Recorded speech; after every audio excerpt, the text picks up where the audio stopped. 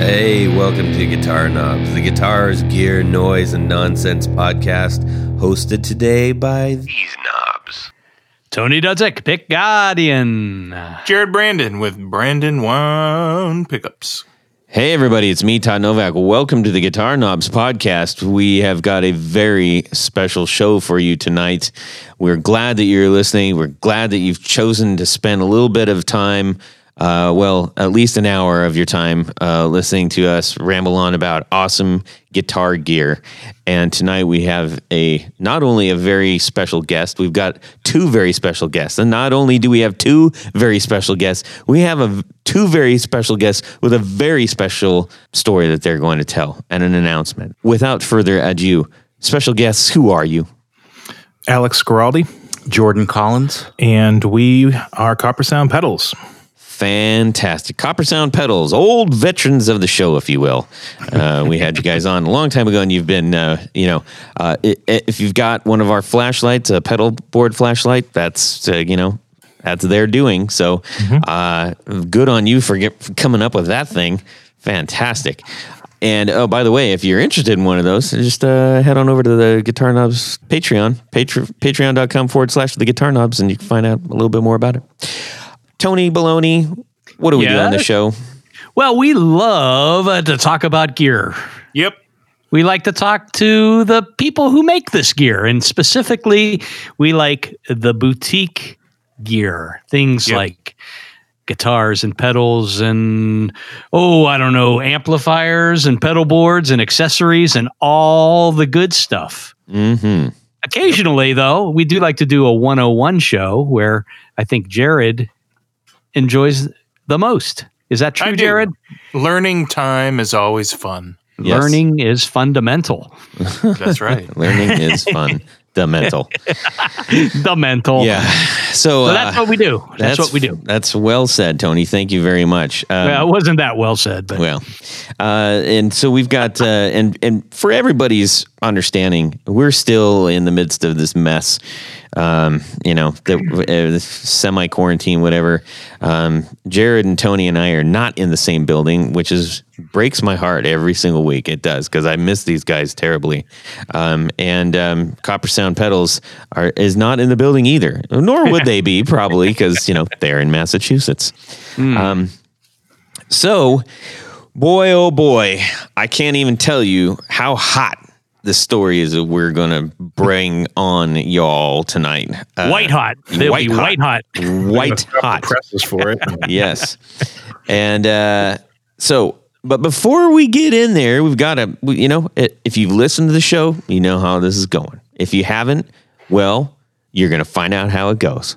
So we got all aboard the crazy train. We got a couple of announcements real quick. We want to say a big fat thank you to Correctamundo Rode mics for providing the Roadmaster Pro. Roadmaster Pro. That's like a exercise equipment or something. I don't even know what the hell that thing is. That's an old Buick. Hang on. We want to thank Rode for the Rodecaster Pro, this awesome machine that captures our voices every week, and for the Procaster mics, which also captures the voices every week. That's just going to be the theme of my show. I'm just going to, Capture and release. Capture and release. Tag and right. release. So, hey, listen, if you are interested in dabbling into the podcast world or just recording your own voice at home for just, session recording at your home sessions, I should say, or anything that, warrants something like this is a good thing to have. And you should check them out at Rode Mic. All right. We also want to do a little shout out to our own YouTube. Hey, people. For a long, long time, we've been people going, why aren't you guys on YouTube? Why don't you have your episodes on YouTube? And we have. They've been old. But just, you know what? I bit the bullet and said, all right, we'll get them up there. And so now every week, these episodes will be available on YouTube. There is some glitch where I think we're missing like 20 episodes from the signal. I'm not really sure why. They're older ones. I don't know that, you'd stress too hard about that, but we will be trying to get it fixed. But in the meantime, as you're, working out and doing whatever and watching the YouTubes, you can listen to our show, and we hope you like it there too. Oh boy. Gentlemen, how many is this? 5 of us. 5 of us. Let's get into what we have going on in our music worlds this week. Tony Baloney's going to kick us off, and then we're going to hand it over to Alex Giraldi and Jordan Collins. Sorry, I didn't know why I gave you the fancy pronunciation. Jordan, French. Jordan Collins. Jordan Blue. That's another pedal name. All right, Tony. All right, so let's just a few years ago, I think it was at one of the NAMM Be wary of any story that starts out with a few years ago, by the way. A few years ago, a friend of mine from Tony. No, I was there was a book called 108 Rockstar Guitars. I think the author is Lisa Johnson, and she's also the photographer. And this book I saw at the NAMM show, like I said, a few years ago, and I said, "Oh my God, it's beautiful." I mean, the photography is beautiful, and it covers 108 guitars from various rock stars that you might imagine. Even some guy from up in Detroit, I think, has a guitar in there. Anyhow, I saw that they recently released a soft cover version. But as I did some research, I found that the softcover version is smaller than the hardcover version, which means all those beautiful photographs are slightly smaller. So, but I did a little looking around. What? What are you giggling at? He thinks the weirdest things are funny sometimes. You have to excuse just him. keep going. I'm just going. You've ruined my train of thought. Again and again. So I checked the usual suspects. I went to Amazon, and they didn't have any used books, and that's kind of my thing. I hate paying top dollar for books when I can find a used book for a lot less money. And just to give you an idea, this book is about $108 for the hardcover. Holy smokes. Yeah, it's not a cheapie. But so I found one on eBay. Went back and forth and couldn't negotiate a good price. So my last ditch effort, there's a website called ABE Books. It stands for, I think, American Book Exchange. And I've bought all kinds of really cool stuff, starting from back in, 20 years ago, whatever. And they had a seller that was selling the 2 brand new ones for $65 plus, some under $5 shipping. So I ordered one up and got confirmation today that it is shipping. I can't wait to get it in my grubby hands so I can see it again in person. But I guess the lesson is check around, because there's always deals to be had. And if you like books as much as I do, American Book Exchange, abebooks.com, is an excellent place to search. Awesome. Good things come to those who wait. That is correct. All right. Thank you, Socrates. That's so great to you. You're welcome. All right. Let's hear from Alex and Jordan. Yeah, so actually, I was talking to Plato, I think, this week. Well, just like so Tony and I been really high. Tony and I have been living parallel lives, I think. Yeah, so my musical world has been, like, outside of the pedals and stuff, has been kind of a continuation of the last time I was on the show, which I did the 4 on the Floor based off like a folk blues concept director that I've been working on. Since then, I had moved twice, so it's been harder, but I actually recorded a few months back, I think I recorded 15 rough demos of the record that I'm eventually working on or going to be producing with Jordan here. Mm-hmm. So most of my music world has been grabbing my acoustic guitar. There's a barn that's like a screened off barn at the new house I moved to. So I've been kind of trying to, anytime I can sneak away and kind of, get a stool, a glass of water, and my acoustic, and I'll just go out to the barn and I'll just kind of pick away. A lot of my like philosophy and practices for writing are, let me just grab the guitar and see what comes out. I'm going to sit down at least for 20 minutes and just kind of see what happens. And sometimes the magic happens. Other times it's like, never played those 3 chords before. Or again, you know what I'll do? I'll capo. That'll be fun. Put it on the 3. Let's change the key up 3/2 steps. So that's kind of been my music world of just like kind of going over those songs that I wrote about a year ago and did a rough demo of, just kind of like relive them a little bit, because it's still kind of fun having a finished song to play, even if it's outside in a barn, and then just kind of like, all right, staying in this zone because it's conceptual and everything. Let's see if I can get something else. Nope, not today. But then other days it's like, oh, break out the pen. You know? So that's kind of been my musical world. It's been a little slow on that side because of guitar pedals and stuff we've been working on, but kind of slow and steady because it's not a main thing for a lot of us, but it's something that we're really passionate about and we have a lot of fun. So we kind of treat it as like, you know, a side hustle, even if we're never like officially going out to do anything with it, you know? Yeah. We talk about that all the time, the way that music comes to us. And, you know, I've mentioned many times in this segment where, you know, I mean, it can be like right before you're done and you're disgusted. You're like, man, I didn't get anything out of this.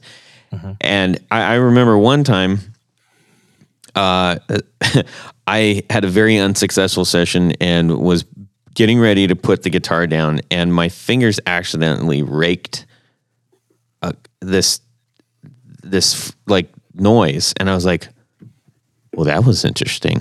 And then I put the guitar back on and made a song out of it. And I was like, I can't believe that almost didn't happen. Right? Yeah. Isn't that cool how that stuff happens with it's fascinating stuff. I like happy mistakes. I like when it's at a weird time. The other day, Jordan and I were wrapping up in the shop. It was like 10:30, 11 o'clock at night. And before we were leaving, I was like, I'm going to plug in my guitar because I'm playing electric. And I plugged into the Flint, which was on my 4 on the floor, my favorite pedal. Mm-hmm. And it has a dry out and a wet out. And in the wet out, you'll only obviously get the wet. I put it through the Pog for an octave down, did 2 amps. So I had a just wet octave down. Then I had the regular Flint reverb.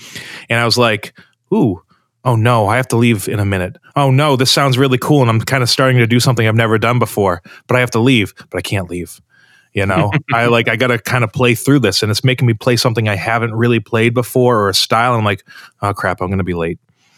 Yeah. You know, but it's like, you kind of have to be true to yourself as a person and somebody that tries to create stuff to be like, you know what, I'm going to have to do this. You kind of have to go through that motion. You just made me think of something, that you should have a pedal called the Car Wash Auto Wah.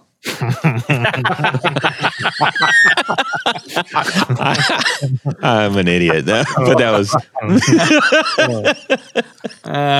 Oh boy, please just make one. Car Wash Auto Wah. Oh man, I'm stupid. Our whole marketing campaign will be for like Ben Affleck to do it. Absolutely, yeah. Oh man. Oh golly. I don't know why that was so funny to me. Okay, sorry. Jordan, please, go. Absolutely. Go. Absolutely. So lately I've been trying to revive some old demos that I've been putting together in my little studio at home.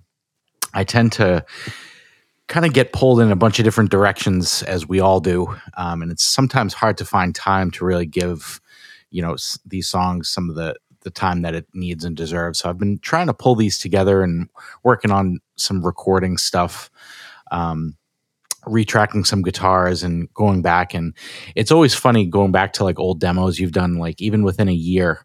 You know, sometimes you go back and you're like, oh my God, I would totally do that different. You know, so it's kind of always trying to figure out what's going to be fresh and what you're going to be happy with. But I've been doing a lot of that, and I've been doing a lot of drum programming at home. Unfortunately, I don't have a real kit at home, but I've been really getting into that new Get Good Drums from the guys at the Periphery guys. And those samples are just really, really great for what I'm trying to do.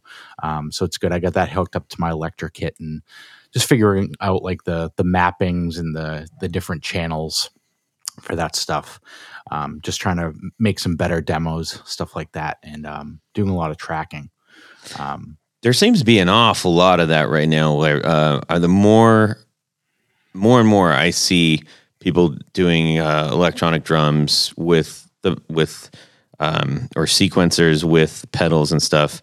I mean, I know it's not new and it's not novel. It's been going on a long time, but it just seems the frequency of those posts are so much more, maybe even in the last couple months. And maybe I'm just getting hit with an algorithm. I'm not really sure. But. I know. I think you're totally right. I mean, within the past, like easily a year to 2 years, it's always just like there's so many prog guys doing it. Mm-hmm. Like you'll see a ton of that. And I almost seem cliche in a way, but some of the things that I'm doing is, the drum samples that they provide is they're really, really great, and I think they were recorded very well. So if there's anything you can use to speed up the creative process, I'm definitely a fan of it. Mm-hmm. Obviously, I'd definitely love to get in a real studio and do real drums when the time comes. But yeah, as far as that, you're totally right. I feel like everybody on Instagram, YouTube, it's always they're programming drums. I think just because it's an accessible way to get your ideas out, without and decent sounds, without necessarily having to go to this crazy studio with an amazing room and engineer. It's easy for somebody to make a decent demo on a laptop now, and it has been obviously for years. But I think I'm definitely an advocate for somebody or for anybody that's trying to speed up the creative process, and however they need to get there. All power to them, use the tools that you need to do. Absolutely. If I may take a side alley really quick here, you brought up something which, the drums, the drum beats, right? I like watching a lot of the drum stuff that comes on Instagram. I'm a huge fan of my own drummer, so I like drums. And when they had something that came out recently that's called is like dead drums, right? And dead drums is just muffled drums, drums with like a fabric pad on it, which is kind of more common in like funk kind of beats and like I guess you could say maybe some like Motown sounds a little bit, but now it's like, hey, here's all the dead drums tones in a box, right? And it made me think about when you have certain things that come out in audio, and then sure enough, like 6 months later, now we've got this huge trend of all these songs gonna have dead drums in it. So then 2021 is the year of like all the songs have dead drums in it. Absolutely. It's kind of a trip how that stuff works. Like when reverb like really blew through the roof, everything's got like massive reverb on it, right? Yeah, it wasn't like that before. Totally. Yeah. I mean, people catch on and then all of a sudden their stuff is ambient, like ridiculous amounts of it, Yeah, no, I totally agree with you. That's a great point. It's interesting. And if you're the person who, this was actually one of our 4 on the floors recently, which is, if you're the one who comes out with that pedal that basically puts a little blip in the music timeline of life, that you caused that blip, how special is that? Or, super. Yeah, amazing. Yeah, who knows? Maybe, maybe. I'm just saying. So you disrupt the natural order. Yes. Jared, how about yourself? Glad you asked. So finally, yeah, I mean, so today I learned how to send a big giant box of pickups to Finland. Well, basically, I learned how to send a big giant box out international, and it was a big pain in the butt. I'm used to just sending a few sets at a time out with mail, and it's really easy, and I've been doing it for over a decade, but it's the first time I sent a big box out UPS. So got the big box last week, all ready to go. Are we talking about like a wood crate or just a large? Just a large cardboard box, about 40 pounds, full of pickups. I mean, tons of pickups. It's a distributor in Finland. So they send me the, I tell them the box dimensions and the weight. They send me the label to stick on it, and then I have to fill out this SED form. And she said, well, I'm working on it right now, and I'll send it to you, and then you can. I'm like, okay, great. Well, maybe I thought, well, I'll just take the box and the label to the store now, and they'll print out an SED form, and I'll just fill it out and send it. Well, no. That didn't work. The lady's like, no, you have to get her SED form. And so I left with the big, giant, heavy box, brought it home, waited around a week for the form to be sent. I got the form, so I grabbed a couple copies of the form. I had to have 4 copies of the invoice. It's just a pain. And I grabbed everything, went back out to UPS. And then I started to fill out the SED where I'm supposed to, three boxes where she wanted me to file. And it wanted my IEN number. So those of you who don't know, that's your tax small business number. That's your tax ID number, for your business. So I'm like, oh my God, I got to go back home and get this number. So there's trip number 2 down the drain, right? I'm like, I'm leaving everything else here. And the guy's like, yeah, okay. I'm getting pissed. So the guy's like, yeah, okay, that's cool. That's cool. So I came back and got the forms. And then I filled the forms out on the computer. Thought I'd be Slick Rick and not have to handwrite it all out. So I pressed print. And all 3 forms came out with nothing on the form where I'd filled it out. Man. So I'm like, I'm screwed. I can't win. So I went ahead and wrote everything out on all 3 forms, went back to UPS and finally got it out the door. And man, did I feel good when that was all done. And now it's going to be, a one trip because I know it's a pain. I know how to do it, but gosh, I think next time they see you pull up, they're going to flip the close sign on you real quick. I know, man. Guy yelled at us. I'm an impatient dude, man. And it took me 3 times to get it right. And they give you this pouch and you put the whole book of paperwork in the pouch on the box, But a cool thing that's happening now, though, is I decided to do a little show of my own called Rewind Time with Brandon Wound Pickups, and look out for the first episode. It's on VHS. Yeah. Okay. Betamax. And if the patrons get Blu-ray copies.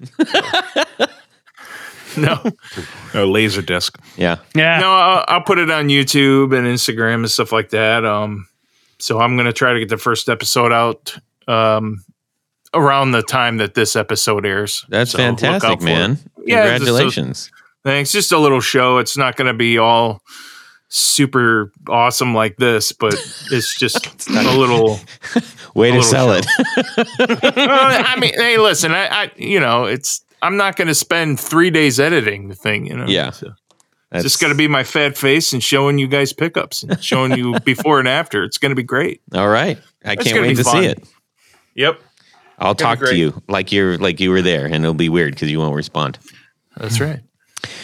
Oh boy! Well, thanks for sharing all that stuff with us, Jared. As for how about you, Todd? Me, I was checking out the Goodwood audio audition this week. I'm thinking about this because what we do on the show, we talk to people and they send pedals. They're like, all right, well, let's plug this in. Well, it would be nice.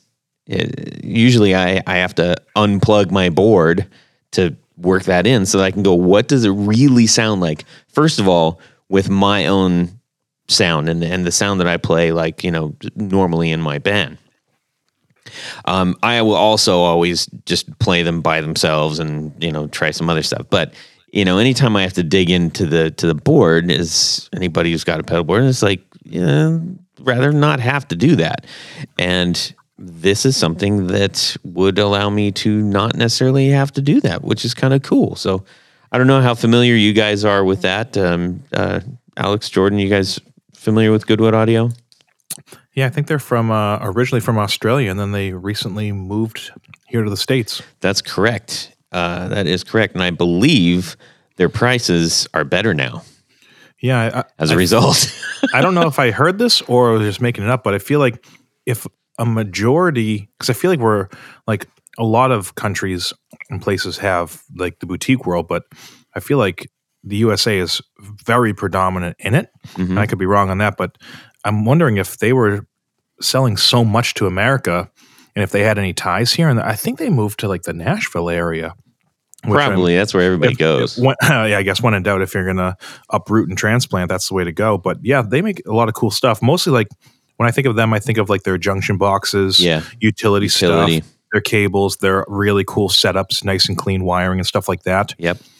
Similar to what, not the drinking John Snyder, but John Snyder from Creation Music does. Right. And not to imply that John Schneider, has a drinking problem.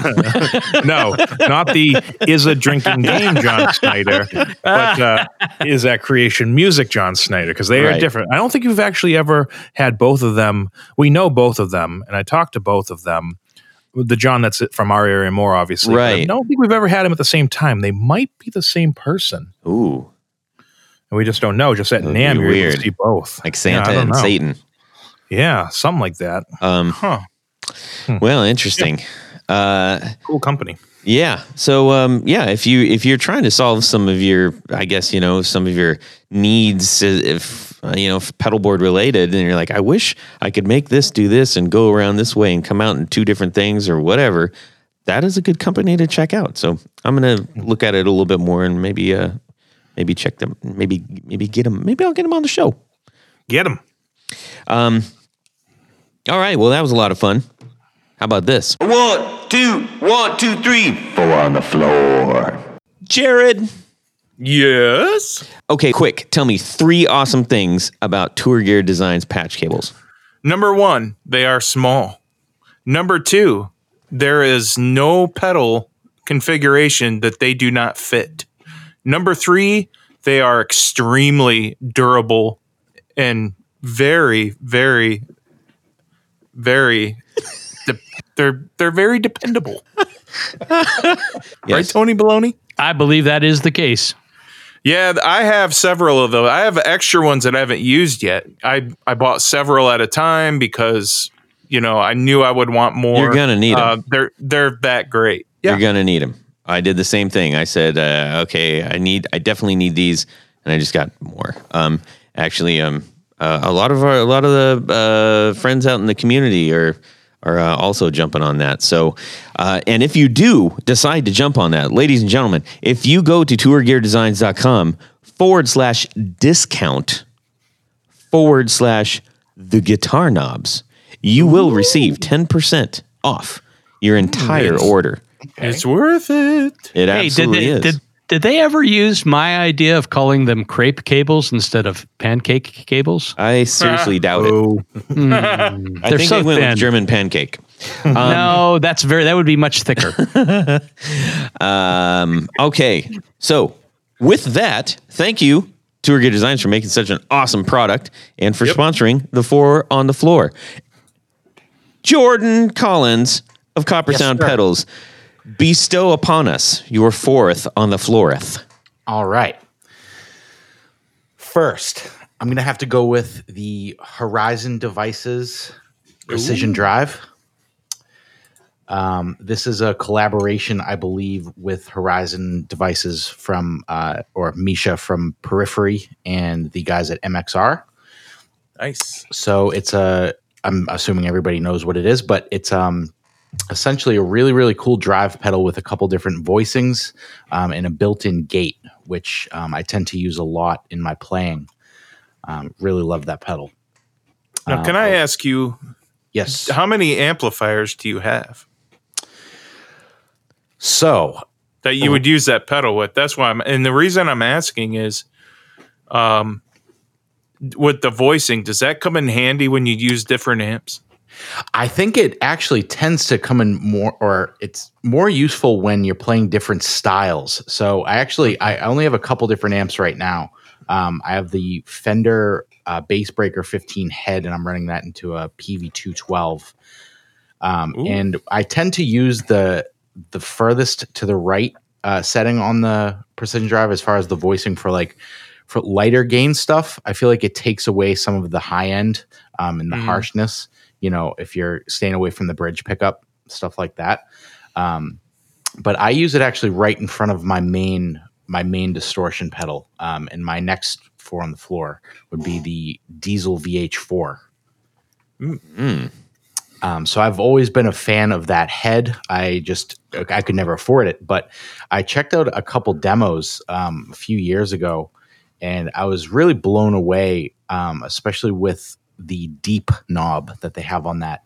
I definitely feel like for the style of music that I like to play, as far as like the heavier stuff, I do like a certain amount of low end. Obviously nothing like to muddy up a mix or anything like that, but I definitely feel like it adds a nice characteristic to some of the staccato stuff that I'll tend to play on the lower string. So I definitely love that. So I'd say the Precision Drive into the VH4 is kind of like my main distortion sound, or like, heavier sound for like soloing and stuff like that.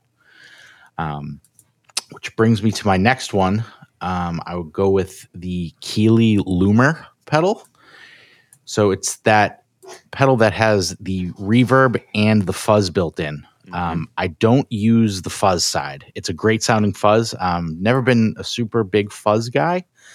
But the reverb side is amazing for what I tend to use it for.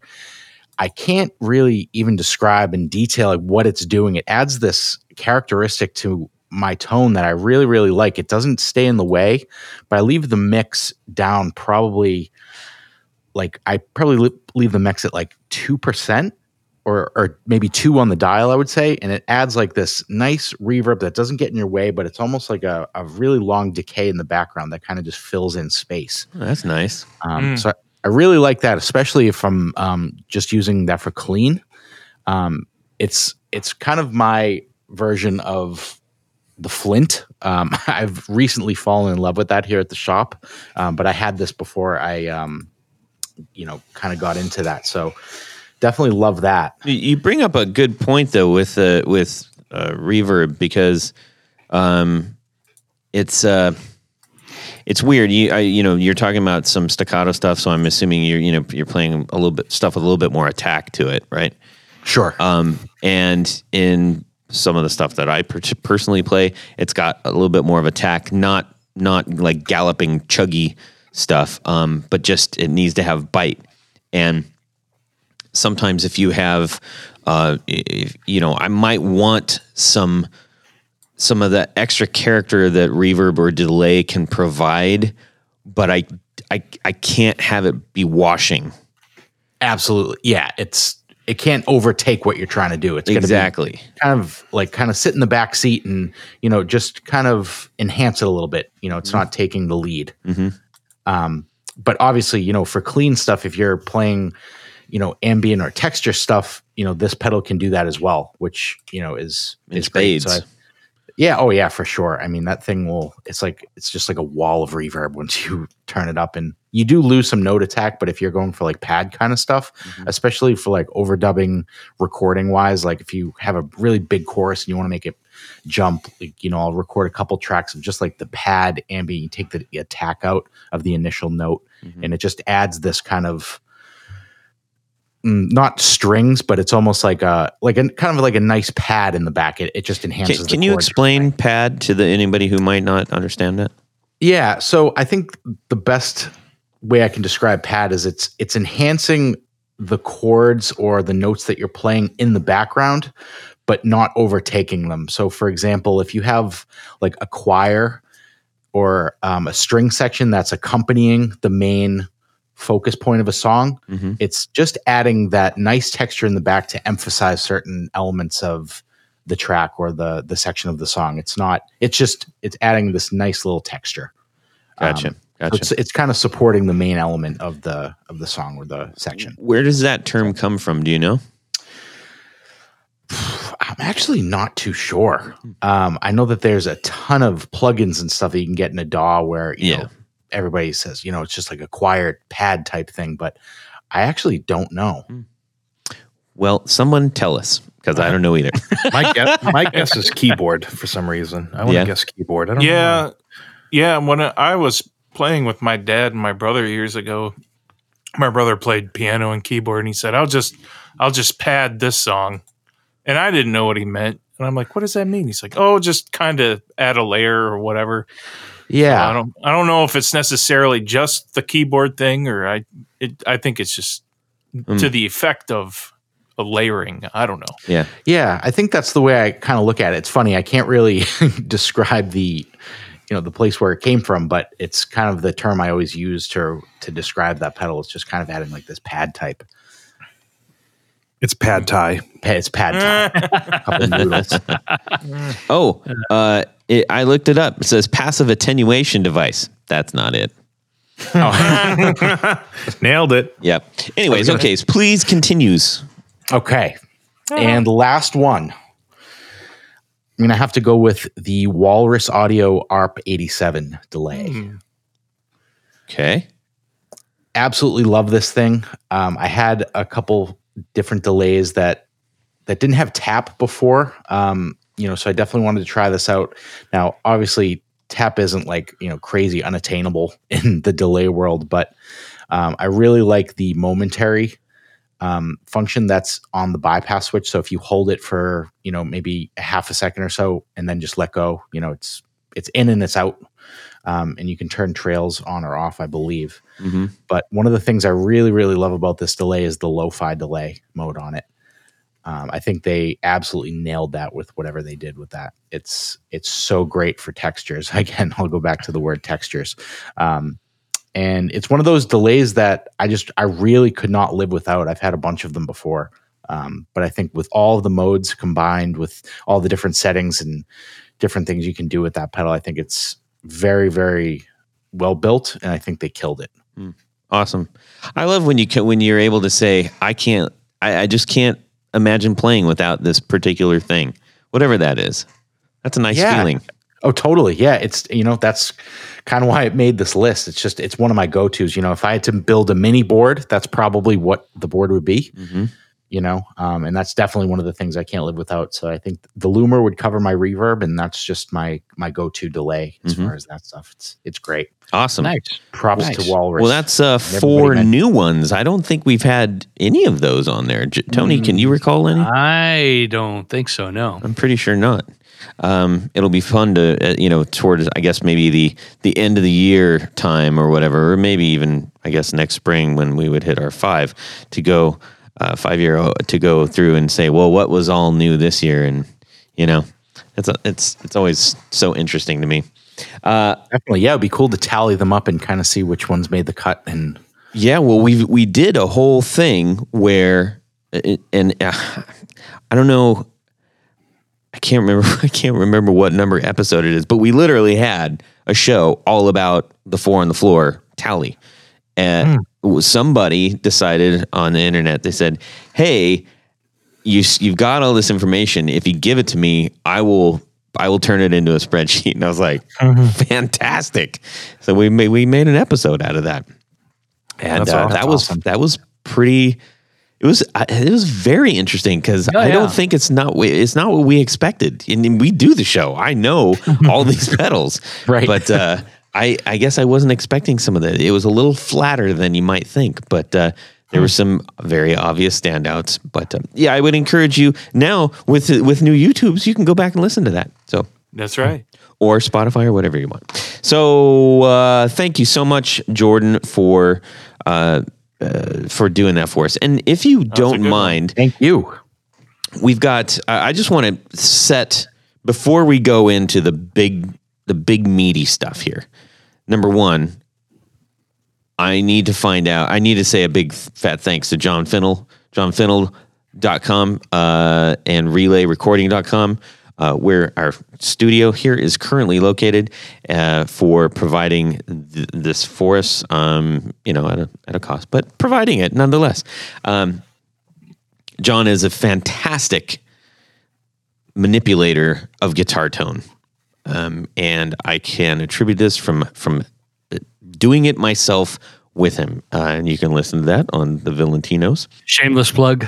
Okay, so if you want to get some awesome guitar tone recorded, or find out how you might even want to be able to do that on your own if you can't make it this way or whatever, check him out, johnfiddle.com, relayrecording.com. And he did a really awesome interview with us on an episode that we talked about.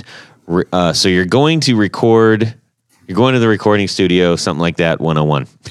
It's on there. We've done a lot of these shows. I can't remember every single title, everybody. Okay, so that was point number 1. Point number 2, Alex and Jordan, will you please distinguish what your roles are at Coppersound?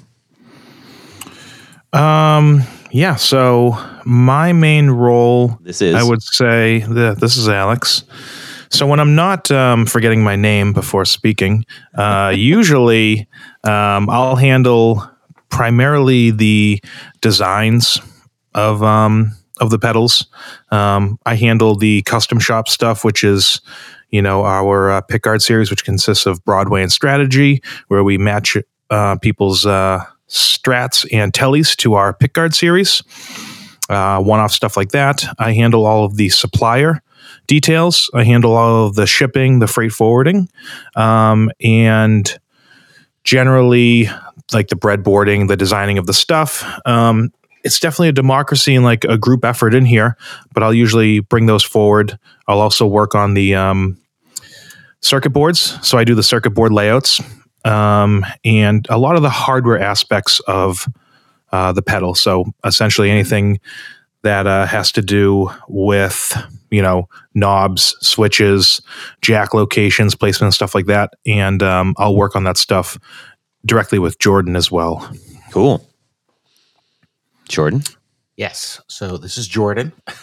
I handle all of the graphic and digital design for Coppersound.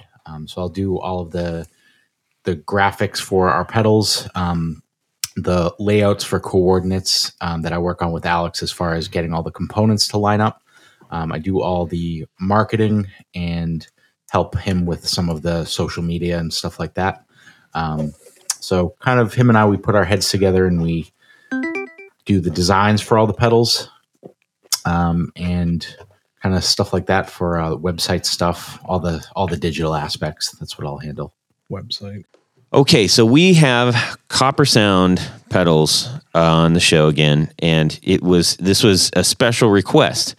We would have them on anyways, but it just so happens that they've got some pretty big news that they wanted to share, and we are very excited to help make that happen. So, gentlemen, to introduce our new pedal, it's called the Third Man Triplegraph, and it is a digital octave pedal designed by ourselves here at Coppersound and Jack White and Third Man Records. So a couple years ago, we were in Nashville for our first NAMM show, and we were kind of packing up everything in the shop. It was one of the last days before we headed down there and started our drive. And Alex had mentioned that, we'd probably stop at Third Man, and he kind of, started to make a plan for us as far as what would be our first couple days there. So this is an entirely new experience for us. It was our first show as a company. And he mentioned Third Man, and we kind of got to talking about it, and I suggested, hey, well, if we're going to stop by there, we should bring Jack one of our Telegraph stutter pedals just as a gift. I thought that would be really cool with his aesthetic and, kind of everything the Third Man is with their aesthetic essentially. And he said, yeah, that sounds great. But we have to make it yellow. So we ended up driving down to Nashville, and we dropped off the Telegraph stutter at Third Man Records. And at that point, I think we all just thought it would be a really cool gift. kind of up Jack's alley. He can use it to, use it as it is, just a simple kill switch. And then that was really it. We went to the NAMM show and set up our booth and decided to proceed with the show, just kind of showing everybody our gadgets and our new devices. And I believe it was on the second day of NAMM. I think it was maybe about 45 minutes into the show. We get a phone call on the company line, and it went to voicemail. And it was Mr. Ben Swank of Third Man Records. He's one of the co-owners along with Jack and his cousin Ben Blackwell. Essentially saying he himself and Jack had received the pedal that we had dropped off, and they would like to meet with us to go over an idea if we were interested. And it's kind of at that moment where myself, along with Alex, were kind of losing it as far as trying to maintain our composure. So for those who don't know, Jack White is Alex's favorite artist. So I thought you were going to say In the White Stripes. yeah. For those who don't. So we got this phone call. We were trying to frantically run around to get Wi-Fi because NAMM is always crazy with, service and stuff like that. And I mean, this was our first NAMM show. We had just picked up our banner at Staples. We're a very young company, with our small table, and we just had our couple devices there with some business cards, talking to the people on the floor, and we end up getting this voicemail from them. So eventually they made their way into the NAMM show. Mr. Ben Swank and Jenna, his associate, and they pulled out a piece of paper with our telegraph stutter on it, the one that we dropped off, a mocked up version with 3 telegraph keys on the top. It was a bigger enclosure to make room for those keys. Can you, before you go into like the all 3, can you explain what the telegraph stutter is? Because it is arguably one of the most unique pedals on the market, period. Sure. So the telegraph stutter is our momentary kill switch pedal. Essentially, it's an on and off switch that you can rapidly cut off with your hand. And it sends your signal to ground almost like a Les Paul switch or your foot. So it immediately cuts off your signal when pressed down, or using the polarity switch on some of them, it reverses the signal. So signal is only let through when the key is pressed down. So it's almost it's essentially the opposite. And it features an old school Morse code telegraph key on the top of the pedal enclosure. So you can use it to chop up your signal like a really hard tremolo, or you can use it as a tap tempo. Plug it into any pedal that takes tap tempo, and you can tap the tempo in with the key. So Mr. Ben Swank had come here with a drawing of that gift that we dropped off for Jack in yellow. And he said, hey, so Jack was wondering if you guys would like to make a custom thing for him and Third Man Records. And it would be basically a pedal with 3 telegraph keys on it, like our telegraph stutter. One of the keys would do octave up. The other key on the far left would do octave down. And the other key in the middle would be our regular momentary kill switch, as the telegraph stutter already is. And I believe Alex's words were, it's going to be a lot of work, but we want to do the work. Awesome. So at that point, the idea for the Triplegraph was born. And for the next 4 years, our lives kind of changed completely as far as what we kind of did from a daily basis, what we thought we were capable of doing, as such a small company. And yeah, at that point, like I said, the next 4 years were kind of consumed by this project. And at this point, we're very happy to say that it's going to be available very soon through Jack White's Third Man Records. That's fantastic. It's a great story, especially when you're holding, knowing that story while holding the pedal, going, wow, this is really something special. We have the privilege of trying one out, and this is a pretty remarkable pedal. If nothing else, you just stand there for a few minutes and you kind of look at it and you say, I mean, this is borderline ridiculous, but in the most awesome way. I think what summed it up for me, and I've been referencing for a while, Todd, I had sent you one, and a couple days later you called me, and this is the conversation for the listeners. The phone rings, and I pick it up. Hey, Todd, what's up? Are you insane? And that was the call verbatim. And I said, did you get the thing I sent you? Yeah. I think I might have yelled it over the phone. You kind of assaulted me. I was hoping you would take it in with, good manner of jest, but I was out of my mind. I was thrilled. I pulled my kids downstairs. I'm like, you guys, look at this. Bear, play. I'm plugging in. Didn't stop making me play your pedals, Dad. I'm like, no, you don't understand. Blah, blah, blah. I mean, I was going nuts.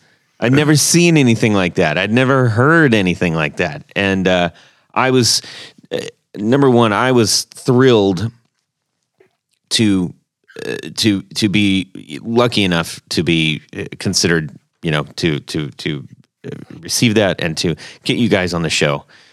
I was thrilled as a player that I was like, wow, here's something totally new that I can immediately understand how I can use this. And that, we talk a lot about some pedals. It's like, I don't know if I can use this. It's not really my jam. But this particular one, I was like, wow, I've already figured out where I can use this, how I can use this. And then third, I was truly excited, happy, and proud for you guys for this accomplishment. Thank you very much. We appreciate that. Absolutely. We're happy to have you guys say, yes, send us a surprise thing. That'd be fun. Yeah. Hell yes. Keep them coming. Yeah. So that is the setup for it. Now, I think there's a key element in there, because right now you just said, oh, can you just make 3 Telegraph stutters? Yeah. But then you worked in there like, this is going to be a lot of work. Now, remember, everybody, he said this was 4 years ago. That's why this Todd is had hair when we started this. Yes. No, he didn't. I'll edit that. No, he didn't. I think, we have people on that we say, hey, cool, you got a new pedal. This is really cool. Tell us all about your new pedal. But I think this is really special because not every pedal takes 4 years to come to fruition. And with the backstory you have, it makes it that much bigger of an announcement. There's nothing like it on the market at all. Probably never will be after this either. And not only from the aesthetic and the functionality and the mechanicalness of it, but what it actually does and the sounds and everything. So can we talk about how you guys came to some of the functionality on it? Yeah. So once we had that drawing from Ben Swank, essentially of kind of the idea, the first thing we had to do was kind of get a proof of concept for it. Now, his original idea it was an elongated, small handheld enclosure to have 3 telegraphs on it. For the people listening at home that can't see it, it's about the size of a TC Electronic Flashback 4 or the Ditto 4, a little bit it's a hefty pedal. So what we then did for the features and aesthetic, because obviously knowing Jack's brand, he's very into the aesthetics and stuff. He likes old time stuff, which is really cool. I'm kind of in that boat as well. He's sailing faster than me, but we had to keep that aesthetic. So when we had our Telegraph keys, the first thing we did was we wanted to get a proof of concept. So we got the size enclosure that we actually have before you, Todd, or the person watching at home. Mm-hmm. And then we had 3 of our keys laid out. That was the easy part because we knew that we wanted it drawn out like that. That's how they liked it. We had an input and an output in the back and a power supply, and we had the 3 keys. And the first thing we did was like, okay, obviously we got to create octave up and down.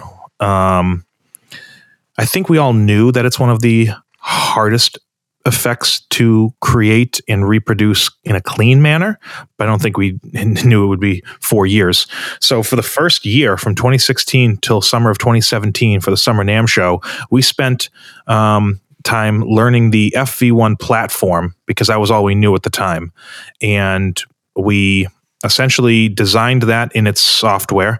For those listening, it's a program that is based off a reverb chip that you'll see a lot of great companies like Keeley and Old Blood do platforms based off it, even Chase Bliss. And we started with that platform because it can do octave, but there's some limitations to it.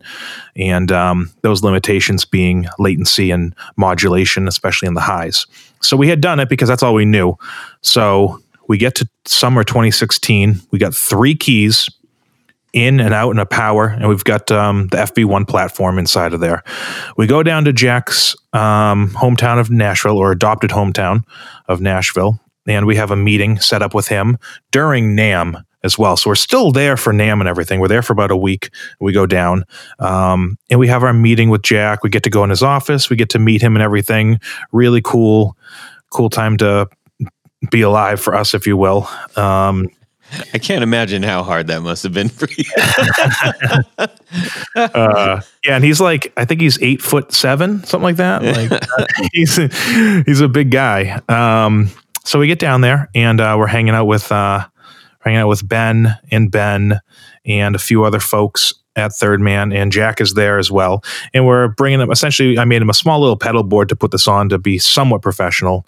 And I brought that down there, and we're talking about stuff, and he's playing the pedal. He has a Fender, and his, I think his Gretsch Duojet was there. And he's playing through it, and he's stepping down on the keys, which our Telegraph stutter that Jordan mentioned previously is made out of plastic and thinner steel. And Jack's like 6'4", he's stepping on this, and we're like, oh boy, it's that first moment of like looking through your hands. You don't want to like see something, but you do, or like the green stop sign. Yeah.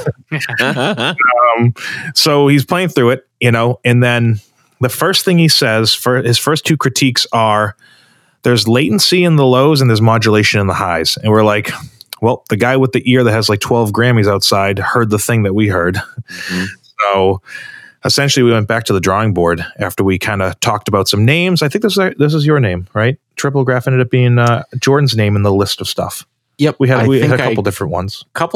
I think we were trying to obviously integrate Telegraph in it. I came up with Octograph, and I was trying to just combine octave and telegraph together, but it kind of sounded too much like 8 of something. Yeah, or octopus, which is usually works out because, again, 8 for the steps. Yeah.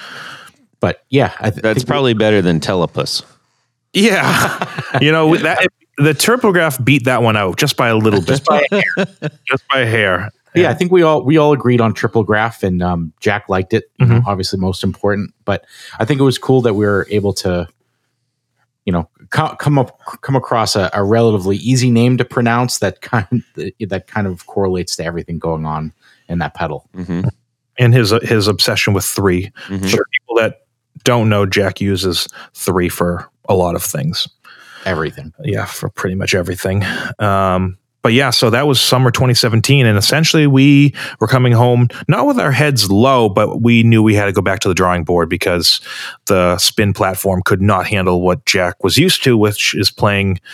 He has the first ever digital octave recording with the Pog from 2005 for the opening track and Get Behind Me Satan, which is Blue Orchid. Mm-hmm. So he's used to having that, high DSP octave. So we came back and we essentially had to go to the drawing board. We called out to a friend that works at Western Digital over in the Bay Area in California, flew him out, and essentially he started working on the code for octave. We walked him through what we needed to do about latency, all that type of stuff, and he was essentially the guy that designed the code around this, which took a long time. I wish I knew the amount of hours. It might be the 70 or 80 hours of code and going back and forth on the phone with Jordan and I and emails and stuff like that. So yeah, we flew him out here to do that and essentially kind of kick our butt into gear of what we needed to do. And luckily we had this contact that we were able to do. hook up with. And that was kind of the next step, was we got to make this thing sound really good. Good enough for, the modern king of octave. Right. And so that was kind of the next step for that. Okay. Going back to we had to go to the inside of the pedal first, if you will. Yeah. Because we thought the outside was going to be easy. That's a little foreshadowing here. Oh man. Yeah. So that kind of brings us, while the inside is being worked on, we really had to step up our game as far as the outside with the aesthetics and the actual functionality of the telegraph keys. So again, having him step on these keys, they ended up bending a lot. They're definitely not meant for foot use, especially somebody, or extensive foot use. Extensive. Yeah. I would say somebody who's playing really intensive on stage, you probably don't want to use this more than a couple times as far at the time. So, flash forward about a year, we're still working on, the code and trying to make this, an actual reality. And we got Jack a couple prototypes for the Raconteurs Help Us Stranger tour. And we originally had a good prototype for the record. Yes, as well. Yeah, so they did an album in 2019, Help Us Stranger. So we got them a thing for end of 2019. Yes. End of 2018. End of 2018. Yep. So we got him a Triplegraph for the studio, and at that time, at this point, we had kind of made all the graphics for the pedal. We wanted to go with a very easy, approachable layout where, if you were on a stage and you didn't know which key was which, you just see these big arrows. For those of you who don't see the pedal right now, it's a very simple layout. The left key has 2 arrows going down, representing octave down. The middle key, which we can get into a little bit more, has 2 X's on it, representing our regular kill switch. And the key on the far right of the 3 keys has the arrows going up, representing octave up. And for those of you trying to visualize it, you can kind of think of it as a piano, where the lower notes will be with your left hand and higher with your right. So we had got Jack a Triplegraph for the studio, and he used it on the record, which is really cool. At this point, we were, kind of in the clear. We thought, we were like, this is fantastic. We we thought we were in the clear. Yeah, we thought, How many years ago was this? So this is end of 2018. Yeah. Mm-hmm. Coming around probably like a little before Christmas. I think we got it around like Black Friday 2018. Yeah. Something like that. So sorry, just to keep the timeline. Yeah, no, for sure. So we get him a Triplegraph for the studio, and I think we sent this off with high hopes. We're like, this is great. He likes our octave so far, and that's such a huge compliment for somebody who really uses octave a lot in their music and is known for it. So he sends the Triplegraph back to us after he uses it on the record, and there's definitely some problems. The keys are bending like crazy after just a couple takes. He's finding that even like through mid-song, he has to bend over and bend the arms back on the keys. And it's kind of a problem, especially if he's going to be using it live. So what we really had to do at that point was develop our own proprietary hardware. And this is kind of where the chaos for the outside of the pedal started. As far as we thought the outside was going to be the easy part, and the inside was going to be difficult. Yeah. So at that point, we were like, all right, well, we essentially have to make this jack proof. He was the best beta tester that we had. Yeah, absolutely. Literally couldn't ask for anything better. Yep. So first we started with the arms, the telegraph arms. So we definitely figured out that those had to be thicker metal, especially for somebody putting their body weight on it. We really wanted him to be able to beat the crap out of this and not have to worry about it bending. So we ended up getting the keys made out of aluminum, and we went back with a bunch of different engineered drawings that Alex and I had come up with, staying true to our old telegraph key, or our current telegraph key that we had at the time. We wanted to keep the aesthetic as much as possible, but we knew that we had to really, really make this buff and very, very durable for the road, and studio, obviously. So we had that manufactured, came back with a couple revisions, and then we worked on the base, which is the element of the telegraph or the Triplegraph that holds the actual arm in place, along with the cradle. And I believe this is steel. The base is So the bases and the button, the part of the device that is anodized black, those are both machined out of aluminum, whereas the cradle and the arm, I believe, are stainless steel and then rolled. If I'm correct on that. Yes, that's correct. I think so. There's been so many manufacturers and figuring stuff out. But yeah, it's primarily out of aluminum and stainless steel. I can't even imagine how you go about going, I need to reproduce a modern version of a telegraph that is indestructible. How do you even do that? It's like Jordan mentioned, we wanted, obviously a big part of this is to keep aesthetics. So we wanted to keep the aesthetic with, having the button for your hand, for fingers, but also being able to be used with your feet. Keeping, like he mentioned, the base, hardware, a cradle. But what we had to do was, Jordan and I essentially had to teach ourselves to be really bad engineers, like really amateur engineers when it comes to drawing and getting out the calipers and getting down to the millimeter of distances between stuff. And Jordan would digitally render design mock-up, and then we found two local manufacturers that make the whole part of the telegraph minus the hardware, which we have someone outside of here make that. But what we did was we'd get drawings back, and Jordan would download them like a 1-for-1, and he would literally put it over his template in Illustrator and be like, oh, that's awesome. The holes at least line up. So if they do everything for a 1-to-1, everything's going to line up. So we had to design the base, which is the large black rectangle, the button, which is the spot that you would actually press your hand or foot to turn this on and off. Then the arm, which would bring the button all the way up to the cradle, and the cradle, which would hold it to the base. Now, one of the key things that Jordan mentioned, like, we have to make this for a dude that's very hard on his gear, night after night, sweating into it, playing big venues, touring, all that type of stuff. He's a wild man on stage. He is. We were fortunate enough that we got to see him about a year ago last week when they came through with their tour for a record. And yeah, he's no flower on stage, I'll tell you that. Like, he's going all over. And it was nice to see the pedal actually really hold up on tour. We got to go backstage, hang out with his tech, which actually grew up one town over from here, which was really interesting. So yeah, we had to make like a jack-proof, quasi-indestructible telegraph key. So we made that out of metal. And, we did stuff where it's locking mechanisms. We did really strong or like tight tolerances. I'm not sure the right way to say it, but we were essentially designing stuff, measuring stuff, going back and forth. At one point, Jack had a prototype for the Rode.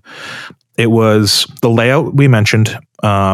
We had 2 toggle switches on it so that he could actually turn the octaves on and just keep them on without pressing his foot down. And we had the arms that were just made out of like the regular thin metal and the plastic that our telegraph stutter comes in. And he needed something stronger for the Rode. So there was a point at which they had sent us 2 triples for the Rode, because he had to have a backup one as well because he's testing it. They sent us to they had like a 2-day break or whatever, and we get an email or a call from Christina, who's the main like product specialist there. She essentially works directly with us on everything related to this, and we essentially get I think it was a call or an email. It was like, hey, we're gonna send you the tour ones from his tech. They're gonna send it to you guys, and we need you to modify them and send them back to us the next day. And so I get this call from Jordan, and I work another part-time job in a warehouse, and it's a Monday. It's always a Monday. I work only Monday and or Tuesday. At this time I was working Monday, and I get a call at noon. I'm on lunch break. I get a call. Hey, what's up? Yeah, they're going to send the 2 things back. They're coming in today, next day air. We have to fix them tonight and send them back tomorrow morning, which means we have to do it by 4:00 in the afternoon to make the next day cut off at my work. And not to mention the next couple shows, they're filming a DVD for 3 nights at the Rhine. Oh my gosh. No pressure at this point. So what we had to do at this point was a hodgepodge of the regular traditional telegraph stutter that we've made a ton of, and we had essentially modify that to have some of our hardware implemented, kind of some of the old, some of the new, so that it would be strong enough for him to do it live and not break. And I think at this point we had the cradle made, which was in its first version. Mm-hmm.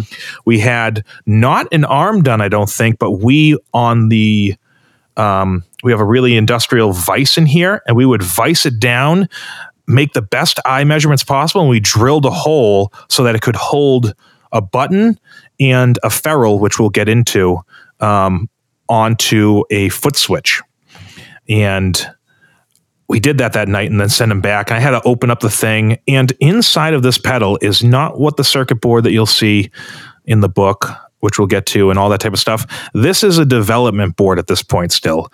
It's a small little circuit board that you can use to develop, use it as a platform to develop different sounds. And you can hear there's ins and outs and power and bus and all that type of stuff. You could upload a sound to it and audition that sound and see what you think of the sound. Oh, I like this. Let's change that. We would do that all the time for latency and frequencies and hertz and all that type of stuff that is way above our heads, that our designer is smarter than us for it.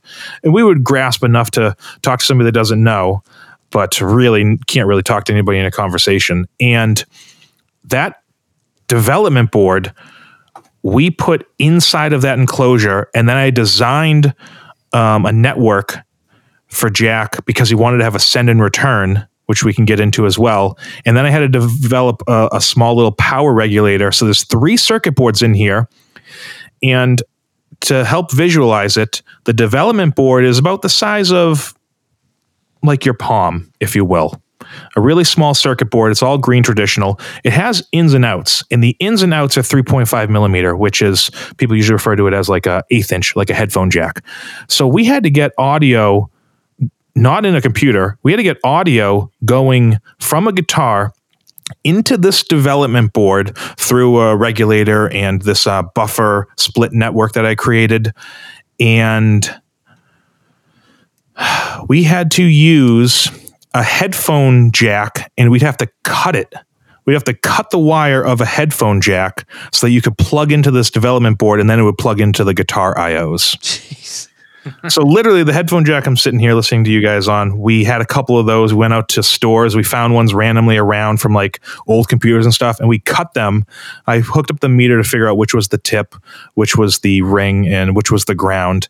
And that's how we got Jack's guitar audio to go into that board and then come out with another headphone. We're going to CVS buying headphones just to cut the friggin' things in half. Old pair of like Bose computer speakers in here. At one point, we went through like 5 headphone jacks. I'm like, all right, well, what you got in your car? Yep, literally. And Jack also needed 2 for the road just as a backup.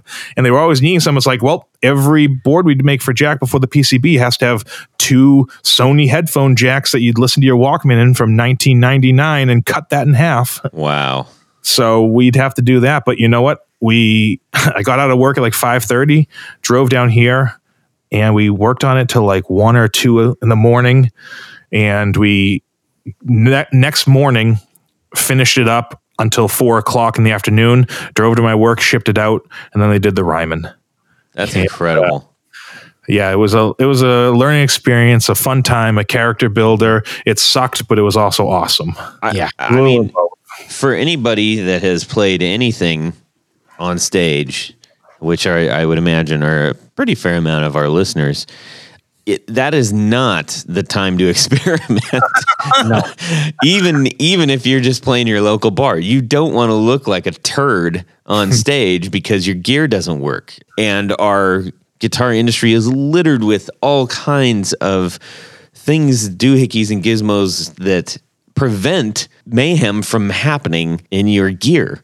So to purposely inject something that is that has more probability of going berserk or haywire or completely failing. No fault of your own. You're trying to, you're concepting this on the fly. That says a lot about his trust in you guys to be able to do this. Yeah, and the thing, Jack likes to make stuff hard on himself. He's like the opposite of most people. And the thing that, you might not realize, or I think we all grasp, was he was, while promoting an album that also had this pedal on it, and he uses it actually on back catalog, like he'll do it on Steady As She Goes and a couple other songs. So he's touring a new record that was the first time they did a record since 2008, while simultaneously touring like the world in our country for this record. He's technically testing out a product that he's been working on with us at this point for 2.5 years. So while doing that, simultaneously, we're up here in Massachusetts and we're designing and engineering from the ground up hardware. So it's kind of like, it kind of had to be that way. It's like, hey, I need this because I recorded with it and I want to test it out because we want to sell it as a product that we're in the long haul for. And it's like, cool, we have new stuff, so we need to get it to you to try it out because we've developed this thing, we've developed that thing. We want to make sure it's cool. At one point we actually had cabinet knobs on there from Lowe's. No lie, that's in the it's in the book that Weekend took. It some of it the had to be done though. Yeah, it had to be done because the other alternative was telling them that we can't do it. Yeah, we're not, and essentially we're not what we're going to do. Without saying, our credo is kind of don't say no to Jack. Yeah, push ourselves. I'm not gonna mention the company, but there was a time when he had approached somebody else that he wanted to do a pedal with them. I think something similar to this, and they had said no, that they don't do stuff like this. So I just want to kind of emphasize that, the fact that he put this privilege on us and, he trusted us to do this, it kind of puts us in a position where we're going to do absolutely everything that we can in our power, to make this work for him. And, we're so thankful that he trusted us to do so. So, the least we can do on our end is really, really, bust ass and try to do the best we can, so that he can actually beta test this thing on the road. Yeah. And it was super difficult some days, because we're kind of like you said, we're kind of we're midway through engineering this thing on the fly while he's on the road. But, it ended up working out for the best, which, I think we're very lucky for. That's pretty remarkable. So, I have to be honest, when I first opened this up, I said, this is remarkable. Is this necessary? That was my first, the very first thing I was like, this is one of those awesome things that is like, it's like a 3-wheel motorcycle, or with the 2 wheels in the front kind of thing. It's like, what is this? But because I know how dedicated you are to your craft and how good your pedals are, and obviously Jack's involvement and the little bit of backstory that I had, I knew that this was going to be awesome. I didn't know how. One of the key things that I locked when I kind of went like, oh, hey now, it's so simple. It's just your momentary latch on there. Yes. That was later too. I had mentioned Todd and company that we had little toggle switches so Jack could lock the octave in. So in the studio, he wouldn't have to hold his foot. But yeah, the addition that you're mentioning for the listeners, there's toggle switches between the two, between all 3 bases of telegraphs. Mm-hmm. And they're essentially there's an up and a down position. And one of them is a momentary mode so that as you step on the pedal, you'll get the octave sound. And as you release, it'll go back to clean. What we did was we had that locking thing so Jack could turn it on and keep it on, but then the arm itself becomes useless. We didn't want to have part of a product that when you change a switch, something that's main becomes useless. Mm-hmm. So we ended up creating a locking feature, which we call Locktive, because we're cheeky and silly and fun. And they liked it, and it was that's fine. And it turns into what you're traditionally known in our world as just a latching on. So instead of having it momentary, and when you release, it goes back to bypass. If you step on it once, you get your effect on and you can go do your thing. You step on it again, it's off, just like we're, accustomed to in this world. Yeah, that was a big thing because that's when it kind of, at least for me personally, opened it up because I locked down the high octave and then kept the low as a momentary. And that's when I was like, whoa, this is really cool because I can emphasize very subtle parts without just going like, oh, he's got an octave pedal on. Yeah, Exactly. And I will also say that the octave that you have, I've tried several octaves, and sometimes octaves is just like, it's just too octavey. I don't know how to explain that. It's just it's too much of a circus thing, right? And I didn't feel like that. This was an incredibly usable sound that didn't turn me into like I was playing for Funkadelic or something like that. It was just it was very rock friendly. It was just very usable. That was a key thing. And then your loop. Tell us about the loop. Yeah, so the loop is a very cool feature that we kind of implemented in the last stages of developing this project with him. Initially, Jack had reached out and was wondering if we could somehow put another effect with this pedal using the telegraph keys. Now, Alex can probably help me out on this, but I remember he was mentioning something about old switchboard operators and how people would be plugging in jacks to this wall of cables, like the operator. And I think we kind of all had a discussion, if we have something that doesn't actually lock in with 1/4-inch jacks, that's going to get really messy for the live player. You're not going to necessarily have extra cables laying around. So we ended up implementing this feature where with 1/4-inch jacks, just regular guitar cables, you can insert another pedal into the Triplegraph and control that momentarily with the middle key. And we call that auxiliary mode, or the loop, if you will. Mind blown. So what this allows you to do, like I was saying, is you put the whatever desired effect you want into the loop. So if the key in the middle is in kill mode, it's just a regular kill switch and it removes your dry signal. And that's correlated with the yellow LED that's in the top left of the pedal. If you are to go on the back and you switch it to auxiliary mode, we have a graphic on the back as well that kind of shows the correlation between that. It will change to a red LED and then it will be in auxiliary mode. And what that will do is it will momentarily activate whatever effect is in the loop using the middle key. And you can use those simultaneously or in parallel with the other octave keys. So if you wanted to just put a fuzz in the loop, for example, you can use our octave down key on the left and the middle key. So you'll get whatever effect is in the loop plus an octave down. And you can do that with the momentary or latching feature as well for the octave. Wicked. Absolutely wicked. Or think about if you've got like a fully oscillating delay in there and you just punch that in. What? Yeah, it's fun to be able to interject something for a piece. Jack will usually use delay and octave down for like lead parts on something or solo, and then just be able to essentially walk away from his board and he's back to his traditional sound that he was doing anyway. So being able to use, essentially it's like having a single true bypass looper, but just for a momentary burst of stuff. Well, and in some way, to me, this unlocks a whole new world of the idea of momentary, because right now, as a guitar player, I can play along. I'm either leading the song or I have some major part in the song, but most of the accent work is going to be done by like the drums, right? Sure.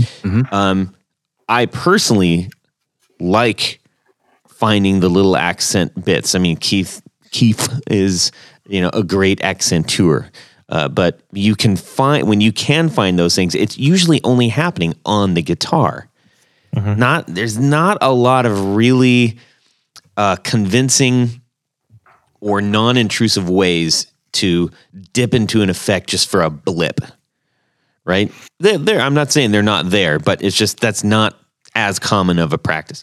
And this is a great way to be able to do that, from my perspective anyways. Absolutely. Thank you. Yeah, I think one of the other things, kind of going off what you said about interjecting certain things, is some people might ask, well, why not just have 3 buttons, like 3 foot switches on the top of a pedal? Like, why the telegraphs? And one of the things that we wanted to focus on when we were designing the hardware was that the ease of use for triggering these effects is very easy. If the telegraph keys weren't there, you would not have an easy time kind of doing these in momentary bursts. And kind of what the telegraph keys do is they take all the pressure off of your foot, and you really only have to tap it very lightly, and you can get really fast speeds, or you can, obviously get as slow as you want. But as far as like interjecting certain things in songs, I think it's going to really open up a bunch of doors for people creatively. Especially like, myself. I know we're talking about Jack here, but just kind of beta testing this myself. I've never really played anything momentary because, I would either have to step on a pedal that didn't have a momentary feature, really fast and try to do it that way. And then it wasn't really my thing. But because of the ease of use with these keys, it's very, very simple to get creative with certain patterns. And I think you're totally right as far as, sometimes the drummer will accent these certain parts. But, with this momentary feature, I hope people can kind of explore their creativity as far as, opening up kind of new doors as far as, having other effects and, being able to turn them off at a moment's notice or turn them on at a moment's notice. Yeah. I mean, at a certain point in time, if you're playing and the only way that you're able to accent a note or something or accent a moment in a song that maybe even coinciding with, a big, cymbal crash or something like that is like, oh, I'm going to do a big bend, or something like that. It's like, well, you do that about 5 times in 2 songs. It's like, well, that's already old. Right. So, and that's been the sound that we've been able to do for decades. So this is something that I immediately was saying, oh joy, I can do this without it sounding comical or overwrought live. Unless I want to make it sound comical or overwrought. You can totally do that too. If you want. Yeah. We're actually we're in here kind of testing out the final batch before we deliver it, and we have the flint kind of dimed, and it's really cool. Fun. It's really fun to just trigger that momentarily. Right. And it's it's really fun. It kind of makes momentary fun, at least for somebody like myself who had never really used it before. That kind of aspect, and obviously, it's whatever effect you want. You could even put a whole pedal board in the loop if you wanted. Yeah. Let's go with I that. might have to do that. So I notice you've got a yellow one and a black one. Why don't you talk about those?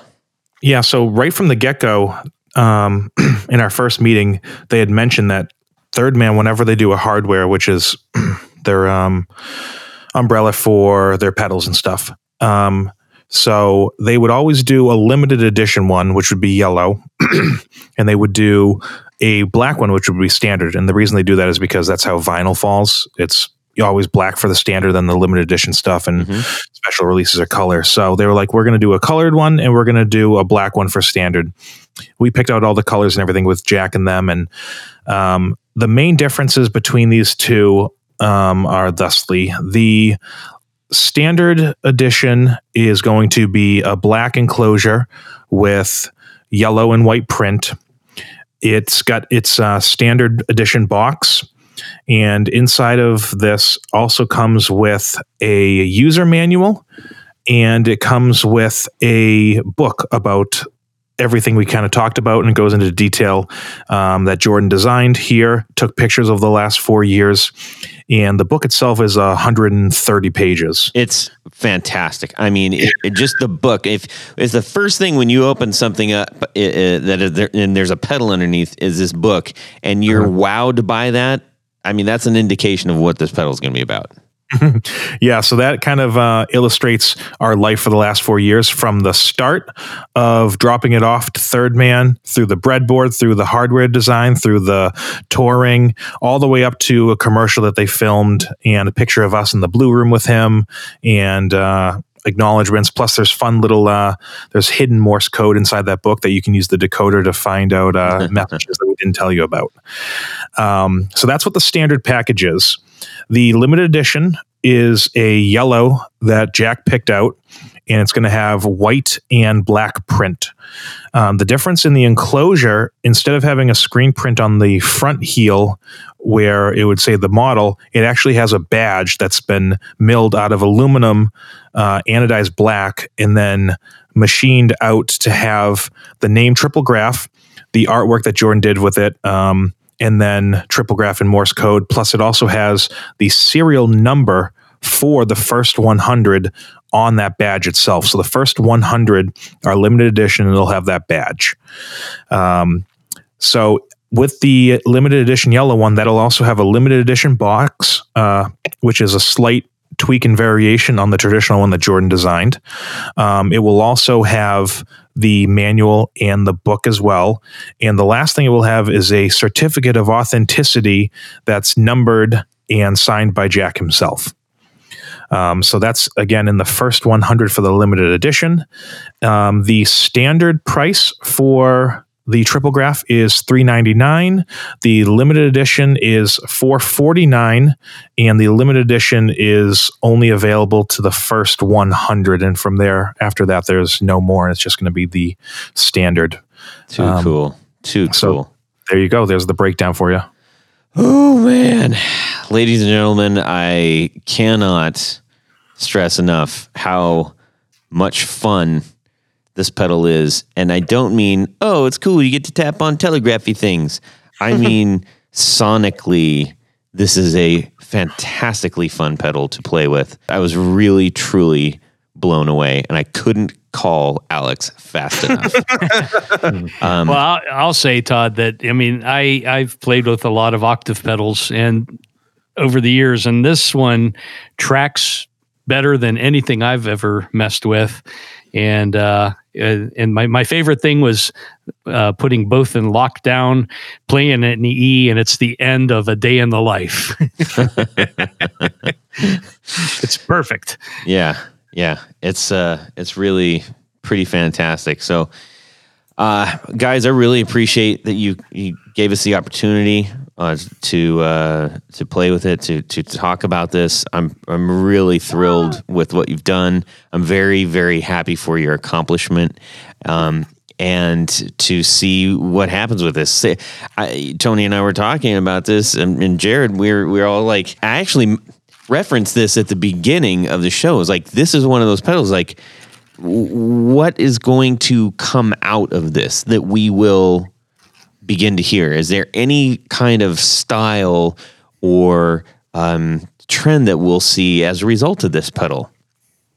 I think there's a very high likelihood of that happening. Yeah, we'll probably hear a little bit more octave now and then, but it's a better octave. That is better octave. Yes, but it isn't. But it isn't just about, oh, I'm going to punch in octave. Like we talked about all the extra stuff, and there's so many possibilities. And if you are like us and you love the gear, and we can't help ourselves from acquiring things that are beautiful, unique, and that fuel our passion. And this is absolutely in the trophy case of those types of things.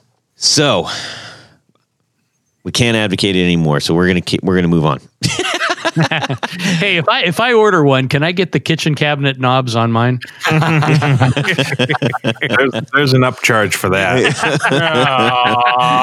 About $2.97 a knob. Yeah. There you go. We got to drive to load. Awesome. Well, guys, thank you so much. We're going to motor on over to see what Jared's got in store for us real quick. Ladies and gentlemen, it's time for the show where I sing a little ditty like this. Would you rather? All right. Boy, that would sound good with an octave pedal. I think it would sound better. Absolutely. Or the kill switch. Or the kill switch. No, we're kidding, Jared. Oh, man.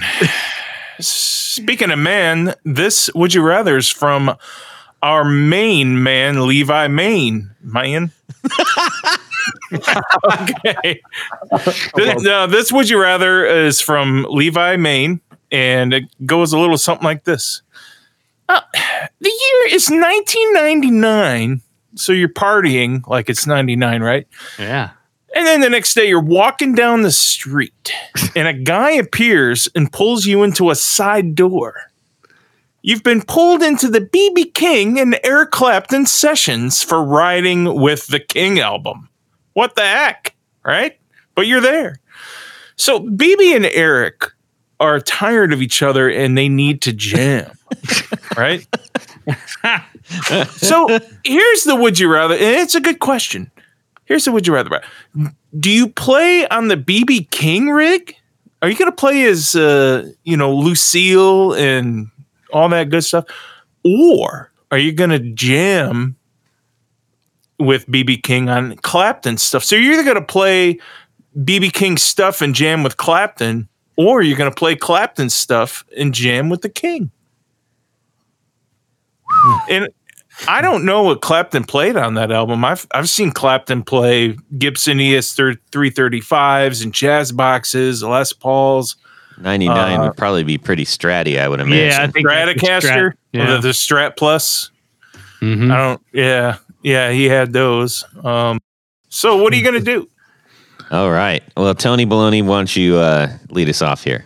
From what I'm told, B.B. King used like super, super light strings, like eights maybe. And I cannot play anything less than a 10 anymore. Literally. So I think I would. I think I'd rather play Clapton's rig, especially if it was that Strat era. Just for you, Todd. Yeah. I think those were the noiseless pickups too. Those really nice noiseless pickups. And it also has a mid-range bump built into it too. Yeah. Yeah, the DBX switch or something like that. No, it's a mid-range bump. I thought those pluses had the. You know what I'm talking TBX about? tone stack in it. Yeah. That thing. I said DBX. I meant TBX. But so I think that's what I'm going to do. So if I play Clapton's rig, I've got to play B.B. King songs, and if I play B.B. King songs, I've got to play Clapton songs. Is that right? B.B. King's rig, Clapton songs. Oh yeah, that's what I said. Well, no. This is all. I think this is all B.B. King songs. Oh, okay. Yeah, isn't it? So it's pretty easy. Yeah. Okay, so I stick with my original choice of the Clapton rig. Yay. Okay. That's what I'm doing. How about let's go, Jared. Yes. So definitely gonna play the Lucille. BB King can go take a break, do whatever. I'm gonna play the Lucille and jam with Eric. And I think it's just because of the guitar. I'm actually gonna switch the switches, and I'm gonna mess with all the, and I'm gonna do some finger tapping on it, and I'm gonna see if all the other, strings and frets feel brand new, because he does play on one string and everything. So, will you play "Dust in the Wind" on it? I probably might. I don't know. I might. Yeah. And for reference, this is it's a black Strat. White pickguard, maple neck. Just so we all got that. Oh, that's what's his name's, yeah. Blackie. That's what's his name's. Yes. Eric Clapton. Yes. That English dude. Because I was talking about playing BB King stuff, and you said Strat, and I'm like, Yeah. All right. Let's hear from Jordan. I have to play Clapton's rig. Definitely, I have to play Clapton's rig in this. Why? I'm such a Strat guy. I'm addicted to the Strat. Yes. And I don't know. I don't think I could. I don't think I could play the Lucille. I've not had good luck with that. Especially, you brought up a great point about the string gauge. I can't play eights. They'll just bend. Like I'll just play an open E and they'll go sharp. Can't do it. You press too hard on the frets and it just all goes sharp. Yeah. Yeah, I couldn't do it. I think I totally got to go with the Strat. Okay. Got to go with Clapton's rig. Yay. I'm so anxious to hear what Alex says. Somebody's Fair on enough. my island. I actually thought everybody was going to pick Clapton's rig, but I was wrong. Tony, a question for you before my answer. You I think the 8 gauge is somewhat throwing a wrench in the gear. Possibly. Do you know what Clapton happened to play? I thought Clapton always played heavier things. Right. So I'm guessing 9s or 10s. Probably at least 10s, maybe 11s. And 99 probably 10s or 11s. Yeah, he's probably gone down to 8s now too. He's an old guy. Yeah, I'm torn because I'm not a Strat person, but I'm also not a light gauge person at all. I play 11s traditionally, 10 at the lightest. So if that's the make or break, we've all essentially answered as if it's definitely 8s on the Lucille. I think that alone might be the break for me, and I think I'd have to go with the Clapton rig. Yes. For that one. Yes. There we go. Because of the 8s. If it wasn't for the 8s, I'd go Lucille. You helped or ruined everybody here, Tony. Thanks a lot. What do you? I think I know what Todd's gonna pick. I think How we about you, all Todd? know. Yeah. But let's listen. I'm definitely taking BB Kings for 2 reasons. Number one, I'm not even gonna say because I do not need rocks thrown at me right now. Let's just say I think I'd rather hear Clapton, and I totally don't want to play the Strat. So that one's really easy for me. I think it would be pretty fantastic to just sit there and watch him do his thing, and of course add my awesome stylings, of course. But there you go. Well, excellent question. Yes, Jared. A quick Clapton story. He bought his in-laws a house a few houses down from my aunt and uncle's summer home in Ohio, and he drove his Woody from California. My aunt's sister, which is not my aunt, obviously, she said, "Hey, Eric," or he didn't say, "Hey, Eric." He said, "Hey, did you drive that Woody all the way from California?" Because it had California plates on it, and she didn't know who the guy was. And he was just looking at her funny. She thought, she was like, I need this guy to get out of the way so I could take a picture of his car. And it was Eric Clapton. Oh, my God. Like this old guy was in the way with a guitar case. I was trying to get a picture of his car. Anyway, I actually let me share that. based off I have a quick thing that's very similar to Jared's that's actually relating to the Triplegraph. If just to close it out, sure. When we heard a story when we were there, and in the back of Third Man, they have like a kitchen area with like all the usual stuff and a large area to sit down. It's got kind of the cafeteria style, like looks kind of like essentially kind of like our telegraph keys, but like a small little area for you to sit. With the old school benches, like blue circles and everything. And there was the story that we were told is there was a female there that was going to be doing some type of vocal thing or whatever, or an employee. I can't fully remember, but either way, she was sitting down. It was her and this older gentleman, and they were sitting down. They were having some lunch in the back room, and she was singing something. And this gentleman says to her, "Hey, you sound really good. You have a really nice voice." And she exchanged some common pleasantries and said thank you and everything. And it turned out that older gentleman there was Neil Young. Holy smokes. Because he was recording that record that he did in the Third Man Records booth there, where you can do that's right. The recordo booth, or what they call it, where you essentially he had to do 2 takes for every song because it would cut off after like a minute and a half or something like that. But yeah, we heard that story. We thought it was so cool that it was just Neil Young having lunch next to you.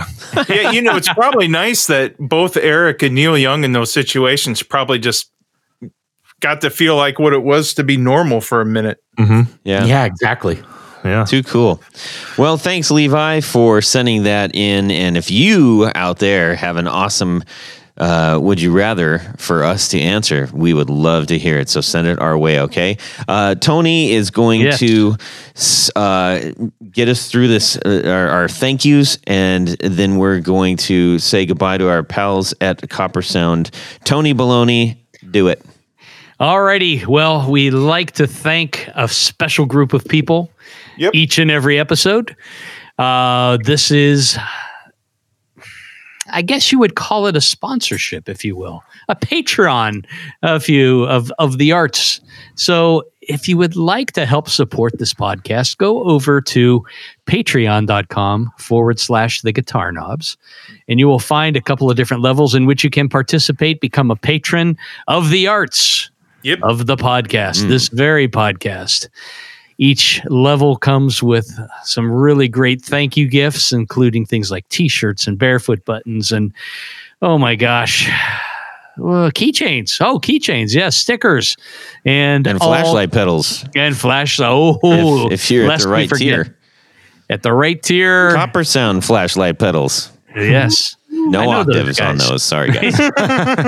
Yes, I'm going to change mine to an octave flash. But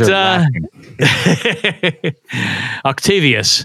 But anyhow, the level that we love the most would be our executive. We love producer. them all the most, Tony. We do. Okay, we love them all, but we love these guys the most. At least I do. Todd loves everyone. Right. I can say that. Tony and I are biased. One of the things that happens when you get to the executive producer level is you get all that great stuff. But Jared, what happens? Well, you get to have your name read on the thing. The name read on the thing, and that's what I'm doing right now.